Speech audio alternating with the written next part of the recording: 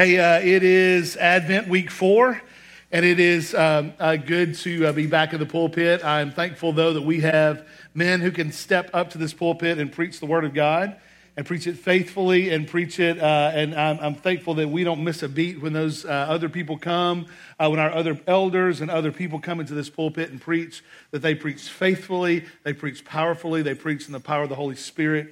And so I'm thankful for men who step up and do that very thing. So thank you guys for doing that. We started out doing some things. Guys, I don't have anything up here. Whoops. Don't need that yet.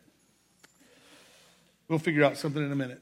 I got nothing up here, so you just got to trust me and just help me out up there, fellas. We started out Advent series with Love the Lord with your eyes. So we said, look to Jesus, the author and the finisher of our faith. We talked about loving God with all your ears. And so that the things that we intake and hear should be things that are edifying to us. Then we talked about loving God with your mouth. So taste and see that the Lord is good. It reminded me of the song that we would sing whenever we were probably in preschool. Oh, be careful, little eyes, what you see, right? Oh, be careful, little eyes, what you see. Come on, sing it with me. For the Father up above, He is looking down in love. Oh, be careful, little eyes, what you see. Yeah. Then here. Oh, be careful, little ears, what you hear. Yep. Oh, be careful, little ears, what you hear. For the Father up above, He is looking down in love. Oh, be careful, little ears, what you hear. One more time. Oh, be careful, little mouth, what you say. Oh, be careful, little mouth, what you say. Come on, participate. For the Father up above, He is looking down in love. Oh, be careful, little mouth, what you say. Yeah, there you go. Nice work. Good job. Give yourself another round of applause. You did good. So this is week 4 of Advent, and this is loving the Lord with all of who we are. And so before we just jump off into our text, I really love Christmas, right? I'm a big fan of Christmas time, and I can tell that some of you are and some of you are probably not. But so I'd just like to know, this is kind of a poll, who is finished shopping? Well, we'll do it by percentages, okay? So who is 100% finished shopping? I'm raising my hand because I am. I did it all in one day. It took the entire day to do our family shopping online. Yeah, good job. I'm really proud of you. Who is 75% finished shopping? Okay, I see a few more of you who are 75%. Yeah. Who is 50% finished shopping? Yep, I see a hand back there. Who is only 25% finished shopping? Come on. Yep. And then who has not even started yet? You're a Christmas Eve shopper, and you're one of those people. Oh, none of those in here. Shocking. I figured we might have one of those Christmas Eve only shoppers. But I really do love this holiday. My budget goes out the window at Christmas. Like, I don't think about anything when it comes to the budget. I just spend at Christmas. I like, if I hear something else that somebody wants, I'll just go and buy it. Most of the time during the year, I think I'm kind of budget conscious a little bit, but not at Christmas time. I mean, at this time of the year, I love to eat. I love to get some downtime. I love to receive gifts. And I mean, I guess as I think of it, that's kind of me all year long. But specifically during this time, I love those things. And so Christmas is a time when the majority of people around us, and I would say everyone in this room, really celebrates that we get a chance to really be with family or friends or just people that we love and people we like to have good times with and celebrate some good things. We celebrate Christmas trees and lights and parties and food and then someone inevitably has to end up with this at a party. So what's the next thing that you end up with? Yeah, somebody ends up bringing a fruitcake to a party. I mean, does anybody here still eat fruitcake? Oh my goodness. Philip, you eat fruitcake? Oh my goodness. So, all right, let's do a new poll on fruitcake. All right, who in the room does not eat fruitcake? And who eats fruitcake? All right, here's the results of the poll. 99% do not eat fruitcake, and only 1% actually eat fruitcake. And so we will give all of our fruitcake to you fruitcake eaters if we happen to get some. I mean, there's always one fruitcake in the bunch, right? So we do get to celebrate family. It's probably a little bit different in the age of Corona. Obviously, that like we say that everybody says, you know, with everything going on, that's what people say whenever you talk about Corona today, right? You know, with everything going on, that's what it means. It's coronavirus and everything. So we do it a little bit differently here at Christmas. Probably smaller groups and probably not traveling as much, or maybe you're doing a Zoom call with your family. But things are probably going to be a little bit different at Christmas time. But I hope that during this time, you'll get a chance to celebrate the birth of Jesus, that, you know, we'll be doing a Christmas Eve service here. I hope you'll plan to come back for that. We do Christmas Eve, and it's really kind of cool. It's low key. It's a time to just slow down in the middle of the hustle and bustle and to come and just worship Jesus together with your family and your refuge family. So we do some Christmas songs, and it's always one of my favorite times of year. One of those songs that we are not doing at Christmas Eve service is The Little Drummer Boy, because The Little Drummer Boy is not a Christmas song. And so we're going to do another poll. Who thinks The Little Drummer Boy is a Christmas song? All right, get out. Everybody just get out. No, I don't remember drums or anybody playing the drums at the manger scene, but that's just me. Anyway, we go back to the 99% and 1% of people who think that is an actual Christmas song. You know, we celebrate by giving. I hope that you are planning to give not only gifts to your family, but you'll be looking for someone maybe in need that you can bless this Christmas. And I hope that you'll teach your kids those kind of things, to keep your eyes open, to look for people around you that are going to be in need, some people that are going to need you to love and care and encourage them even in the middle of this Christmas season. And all these things are good, and they're right, and they're celebratory, and they're fun, which is Christmas should be that way. But how tragic would it be for us to be in the middle of Christmas season, for us to enjoy all these things that we just talked about, all the fun and the laughter and the food and the fellowship and the gifts and the giving and the care and the love. How tragic would it be for us to be in the middle of a Christmas season and miss being in a relationship with the one for whom Christmas is even named? Christmas, Christ, the Anointed One, the Prince of Peace. To miss that relationship. See, there's a lot of times in our world today that we just miss this thing with Jesus. There's some of you just miss Jesus. That some of you watching miss Jesus. Jesus himself said this about himself in John chapter 10, verse 10. He said this: "The thief comes to steal, kill, and destroy." But what does Jesus say? "I came that they may have life and have it abundantly." See, to follow Jesus is to have an abundant life. To follow Jesus is to have a life that is full. To follow Jesus is to have a life that is not experienced, that you can't experience without him. You might think that you're experiencing life. You might think that all things are well. But Jesus says abundant life comes from knowing him and from being in a relationship with him. The Apostle Paul wrote this as well when he said in 1 Timothy chapter 1:15, he says, "This saying is trustworthy and deserving of full acceptance, that Christ Jesus came into the world to save sinners, of whom I am the foremost." That's why Jesus came. That's the reason we celebrate Christmas, is because Jesus, the God-man, came and entered into our world to save sinners, which we all are. Yet many people view Jesus as some old grumpy ogre who's out to get them. Now, it was me whenever I grew up in church, and church for me was not necessarily a fun experience, because church for me was one of those things that it was full of rules and regulations and really kind of clamping down on me, and there was not a whole lot of joy that I understood when it came to follow Jesus. And so I didn't want anything to do with Jesus. I didn't really want to do anything with him. I didn't want to follow him because it was just all about constricting me and putting rules and regulations on me. And if you know me, I don't like to be told what to do. And so I didn't like anything that I saw. There was no joy that I found in the camp. There was nothing that was uplifting about Christianity to me the way I understood it as a child and as a young man and even as an adult. And maybe the same for you.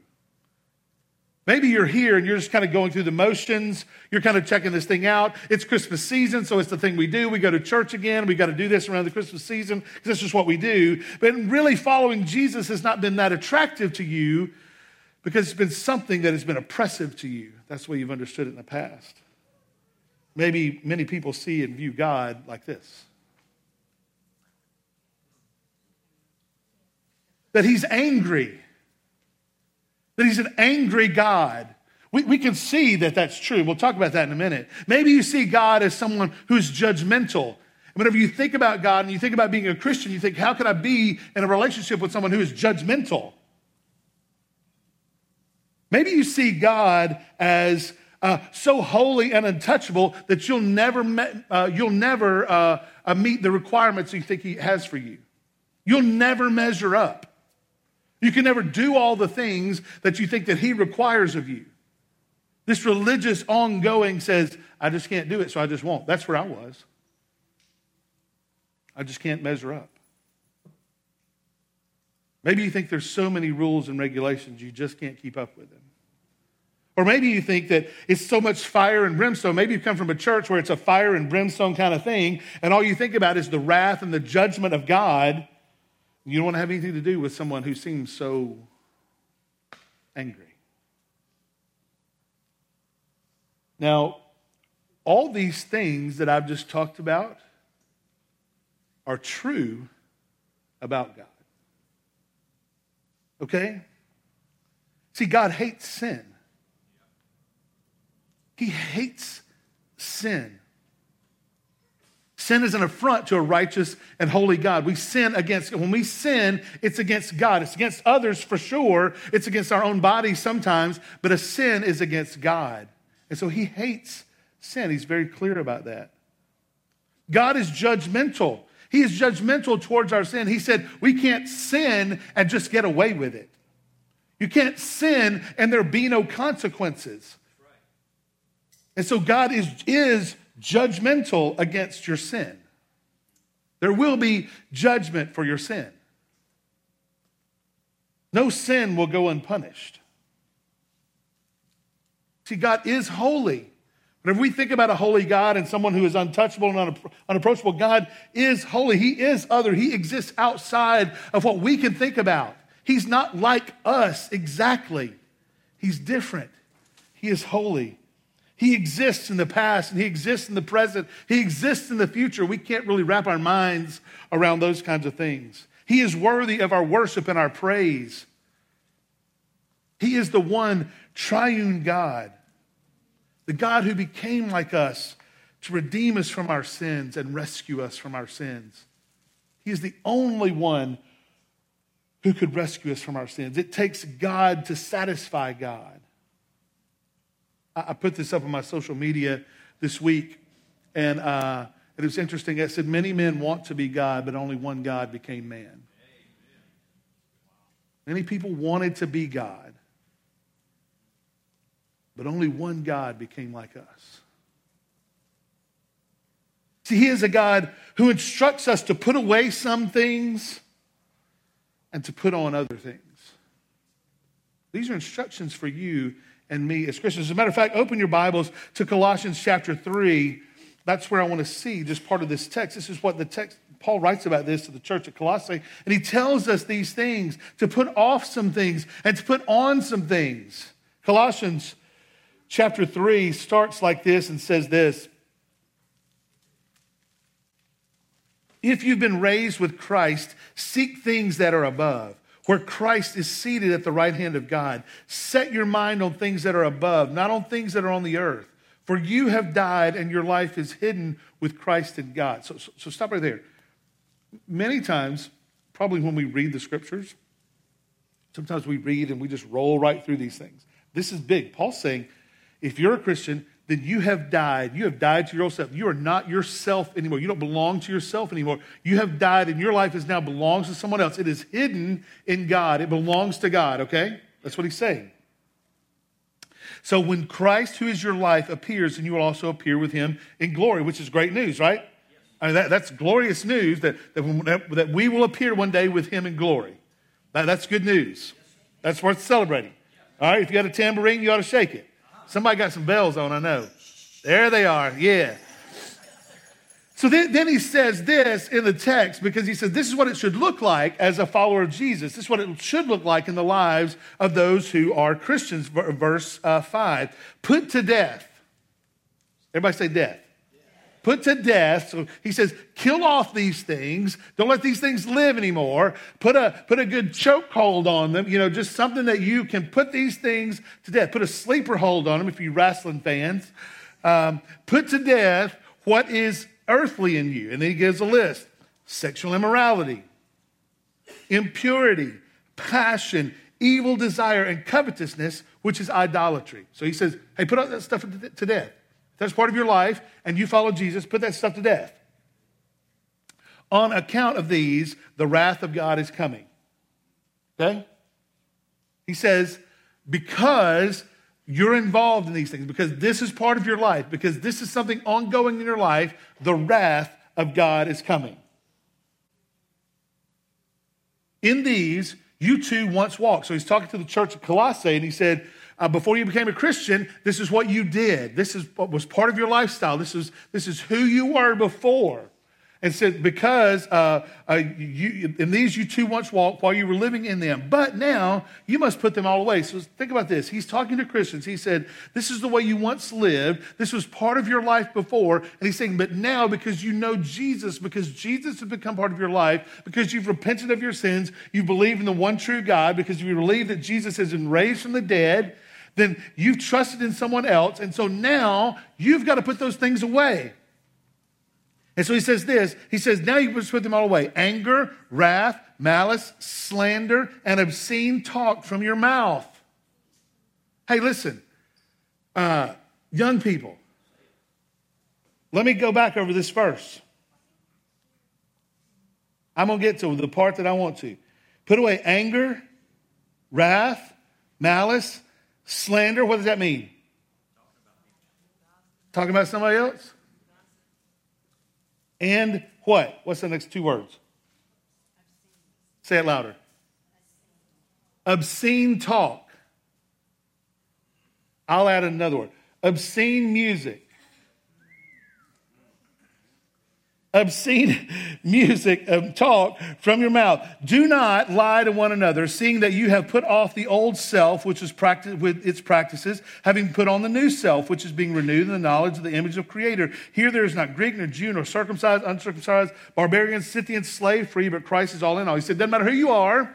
There's no distinction about what groups should or shouldn't do this. This goes for everybody. Just put it off. Say, everybody. Put it off. Everybody, put it off. Yeah, so that's what we want you to do.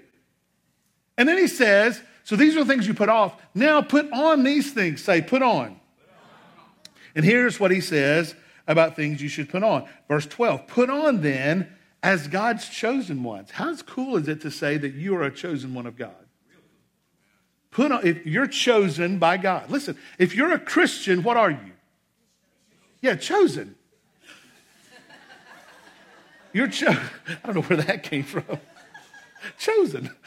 You're chosen by God. That's what he says. Put on then as God's chosen ones. Say, I'm a chosen one. Yeah, I'm a chosen one. I put on this, God's chosen ones, holy and beloved, compassionate hearts, kindness, humility, meekness, and patience, bearing with one another. And if one has a complaint against another, what? Forgiving each other. As the Lord has forgiven you, so you also must forgive. Think about that now. How many sins has God forgiven you of if you're a Christian?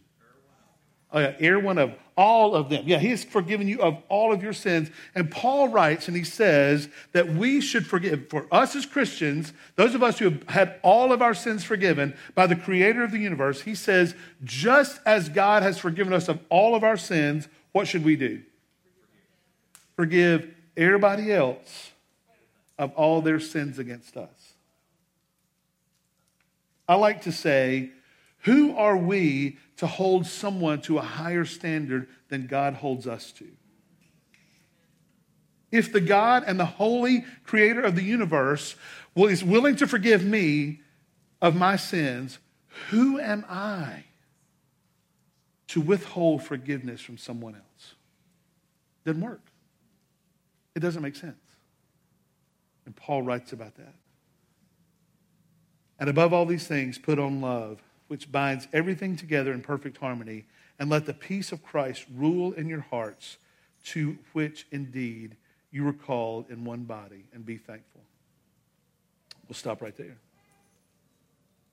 And Jesus not only talked about these things, New Testament writers not only talked about these things, Jesus did talk about hell. Jesus did talk about hell, and the fire and the brimstone, and the reality of hell for everyone who does not repent and believe. Listen, the reality of hell for everyone who does not repent and believe. We're talking about peace here. And Jesus, the Prince of Peace, talked about hell a lot. He talked about that there will be no peace without his presence. There is no presence without repentance. And for those of you who are here just kind of wandering around, playing the game, Jesus talked about the hell that you will endure should you not repent and believe. So Jesus talked about some really hard things. Yet he also was the rescuer who came to save us from those things. Right? He is the rescuer who came to save us from these. John chapter 3, verse 17 says this, "For God did not send his Son into the world to condemn the world, but so that the world might be saved through him." See, Jesus is not your enemy. Jesus didn't come to be your enemy. Jesus came to rescue us. This is on the heels of the most quoted verse in the New Testament, right? What's the verse right before it? John 3:16, "For God so loved the world, so loved the world that he gave his only begotten Son," he gave Jesus, "that whosoever will believe in him will not perish but have everlasting life." And then he says this, "For God did not send his Son into the world to condemn you, but so that you might be saved." That's where peace comes from. A good relationship with Jesus Christ. John MacArthur said this. He said this: Jesus had little trouble reaching the harlots, the thieves, the robbers, the criminals, outcasts, and sinners of society, including the tax collectors and extortionists, but he had almost impossible reaching the religious, self-righteous, moral people who were under illusion and self-deception that because of their goodness, everything was okay between them and God. They recognized no sin, so they needed no Savior. That is always the danger of morality. Morality creates an illusion of safety when in fact the person who is moral may be in the greatest danger of all.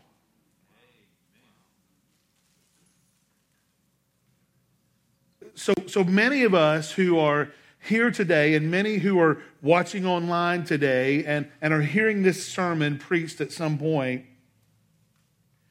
probably wrestle with whether or not we have peace with God. Do we really have peace? We are an inner peace that God is satisfied in me and I'm satisfied in him. Have I done enough good, or have I done too much bad for God to really love me? Because some of you may be on this list that MacArthur talked about here. He said, maybe you're in the list of the harlot or the thief or the robber or the criminal or an outcast or a sinner in society, including tax collectors and extortionists. Maybe you're kind of falling into that group. And so you find yourself on the list. You go, Yeah, man, nobody else knows this about me, but this is me.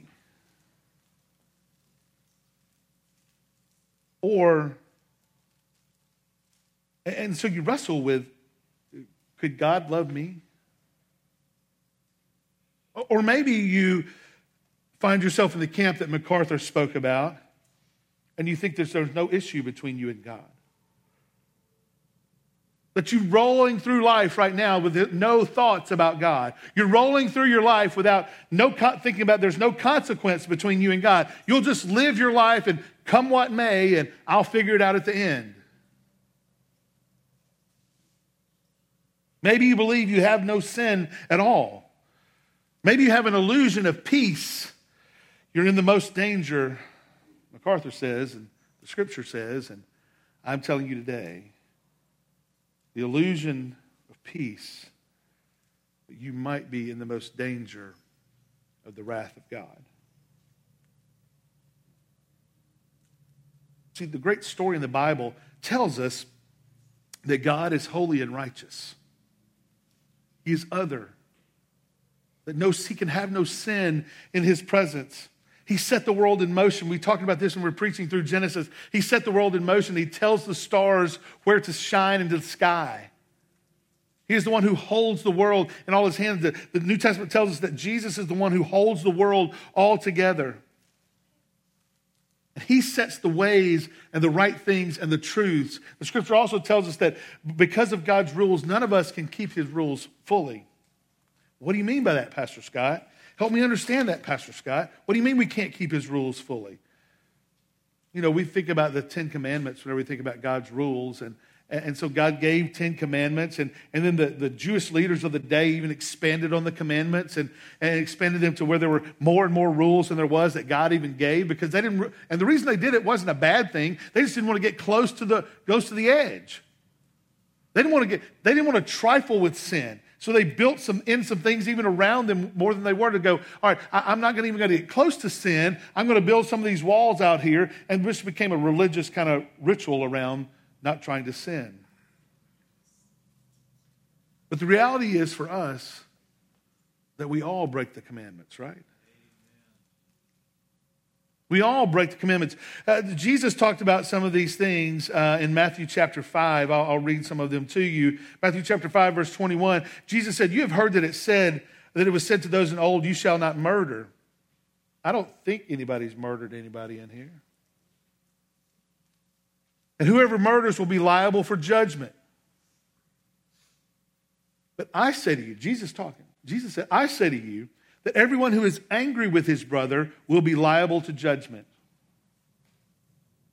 Whoever insults his brother will be liable to the council, and whoever says, you fool, will be liable to the hell of fire. That changes things.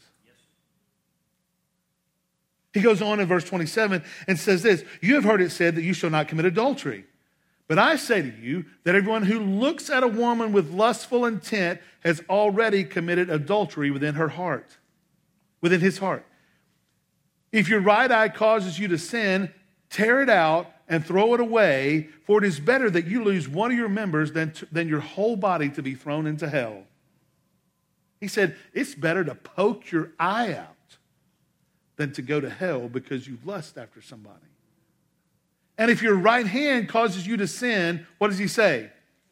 Cut it off and throw it away, for it's better that you lose one of your members than your whole body go into hell.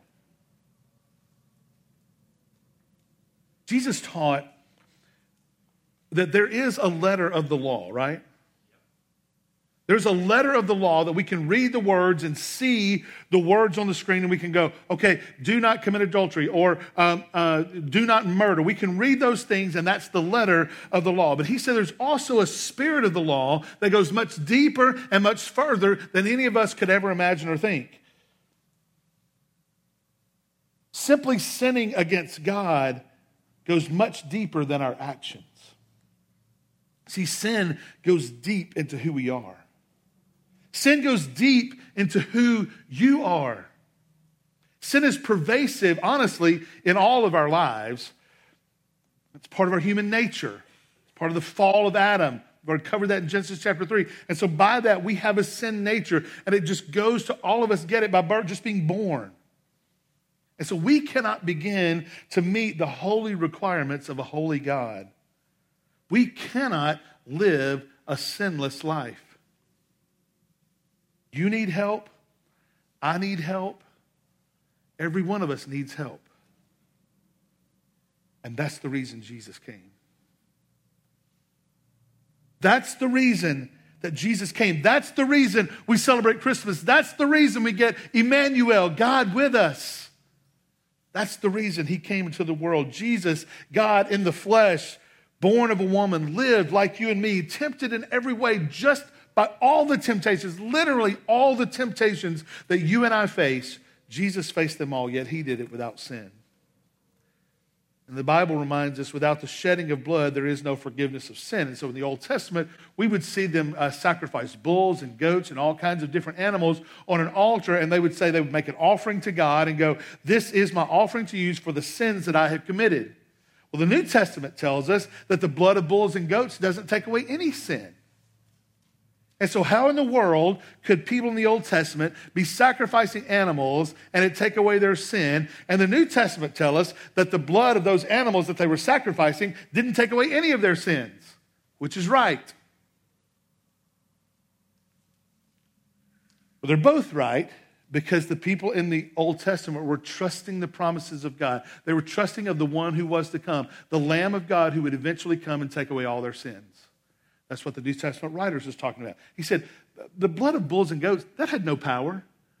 But the power lies in the Lamb of God. Jesus. That's who he's called. The Lamb of God who comes to take away our sin. It took the blood of Jesus literally to wipe away the sins of all the Old Testament saints and all of us New Testament saints. Only the blood of Jesus. Jesus came to satisfy the requirements of God, to live in the flesh, to live sinless in the flesh, to be the spotless Lamb of God. Jesus came as a sacrifice for sin. Jesus came to deliver you and me from sin. Jesus came to take away all our sin and give us all of his righteousness. That's where we find peace. You'll have no peace till that happens. There'll be no peace in your life until that happens. Why? Sin is deadly. Listen to me. Sin is deadly. That sin that has so entwined you, that sin that has so wrapped you up, that sin that you continue to go back to over and over, that sin is deadly. The scripture says this, the wages of your sin is what? Death.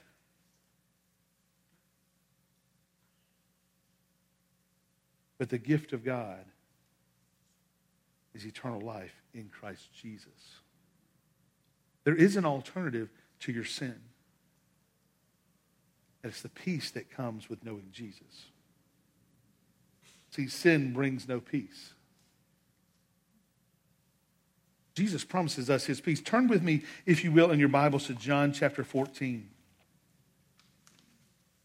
John chapter 14, and we're going to pick up in verse 15. This is what Jesus said.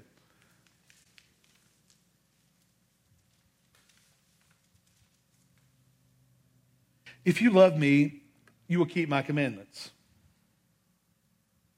And I will ask the Father, and he will give you another helper to be with you forever. Who's the helper? Yeah, Holy Spirit, okay? So we're Trinitarians here. We believe there's one God in three persons. God the Father, God the Son, God the Holy Spirit. They're all God. They are distinct people. There's one God, but three persons in the Godhead. They're co-equal, co-eternal, and we get it. That's a whole other thing we get into, but we believe that the Holy Spirit is God. And he says, I'm going to send the helper who is the Holy Spirit, and to be with you forever. Even the Spirit of truth, whom the world cannot receive because it neither knows him, neither sees him or knows him. You know him, for he dwells with you and will be with you. I will not leave you as orphans. I will come to you. Yet a little while the world will see me no more, but you will see me. Because I live, you also will live.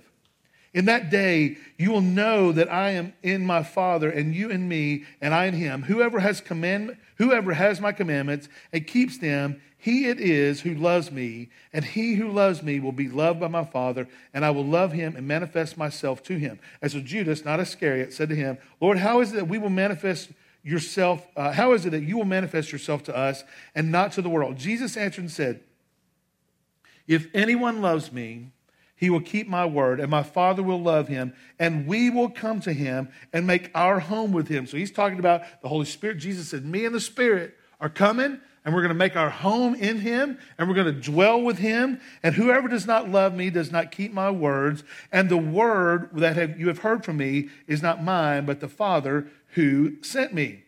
These things I've spoken to you while I'm still with you, but the Helper, the Holy Spirit, whom the Father will send in my name, he will teach you all things and bring you to remembrance of all that I've said to you. Look, peace I leave with you. Peace I leave with you. My peace I give to you. Not as the world gives do I give to you. Let not your hearts be troubled, neither let them be afraid. You heard me say to you, I'm going away, and I will come to you. If you love me, you would have rejoiced, because I'm going to the Father, and the Father is greater than I. And now I've told you before it takes place, so that when it does take place, you'll believe. I will no longer talk with you much, for the ruler of this world is coming. He has no claim on me, but I do as the Father has commanded me, so that the world may know that I love the Father. Rise and go from here. And he said, look, I'm going to go away, and it's better that I go away, because I'm going to send the Holy Spirit, because he's going to live within each of you who are believers. And so and he says this, when the Spirit of God lives in you, he brings you peace. He brings you peace that you're right with God. Sin brings no peace. You know what I'm talking about. You know what that feels like. You know the sin in your life and the turmoil that it stirs up within you. You've experienced the condemnation that exists whenever you immerse yourself into that sin that so easily besets you. And you wonder if God could really ever love someone like you.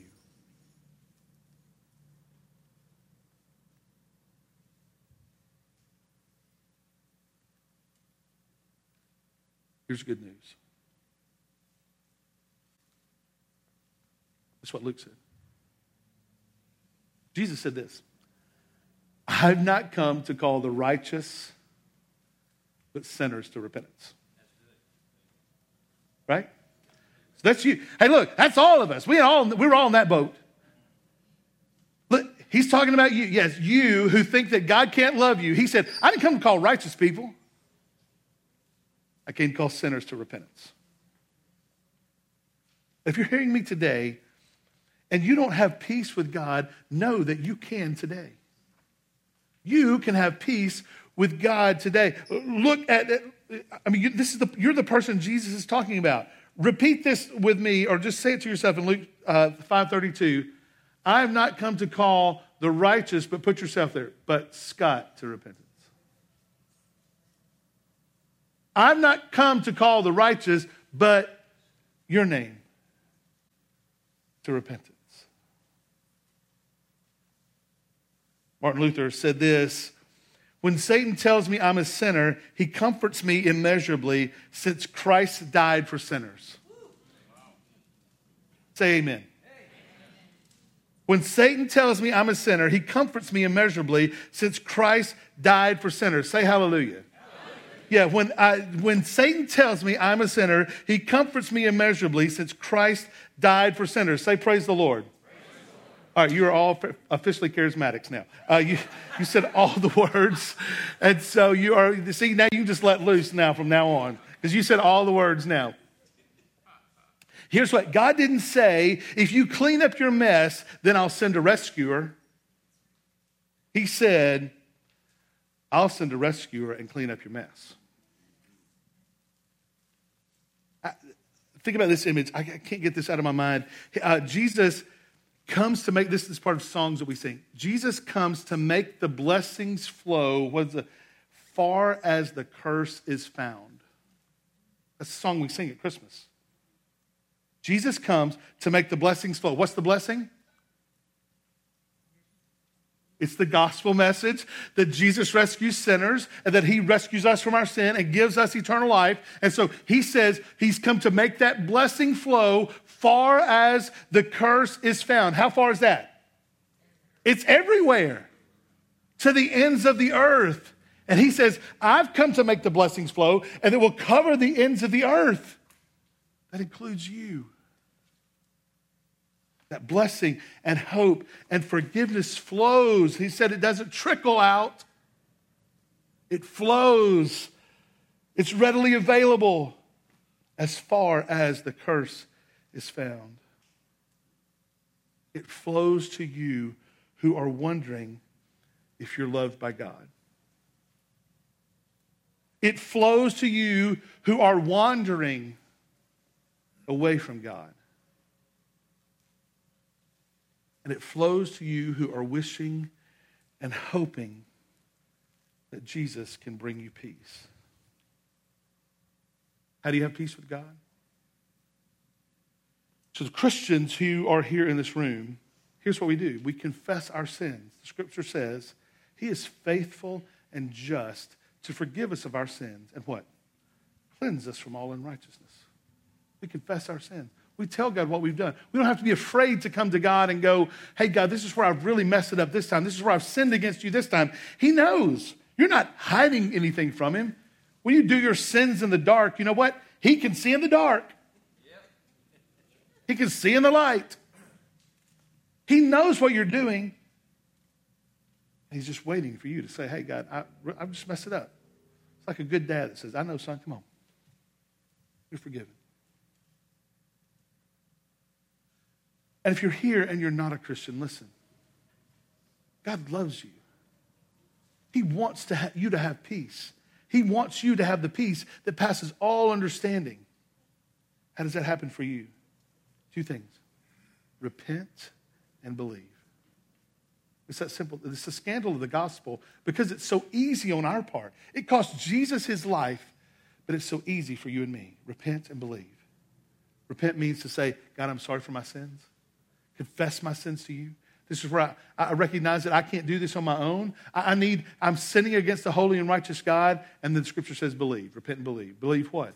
Believe that Jesus is God. Believe that Jesus lived the sinless life that you and I cannot live. Believe that Jesus died on a cross for your sins. That he shed the blood to cover your sin debt. Without the shedding of blood, there is no forgiveness of sins. It took the precious blood of Jesus to do that. And that 3 days later, God raised him from the dead. You believe those things. Repent and believe. The scripture says you become a Christian. And the Spirit of God comes and lives within you. It is our hope this Christmas that each of you love God with all your eyes, with all of you, your eyes, your ears, your mouth, all of who you are. And with this, I'll be closed. May the God of peace himself sanctify you completely. May your whole spirit and soul and body be kept blameless at the coming of our Lord Jesus Christ. May the God of hope fill you with all joy and peace in believing, so that by the power of the Holy Spirit, each of you may abound in hope. And may the peace of God passes all understanding. Guard your hearts and your minds in Christ Jesus. Let me pray for us.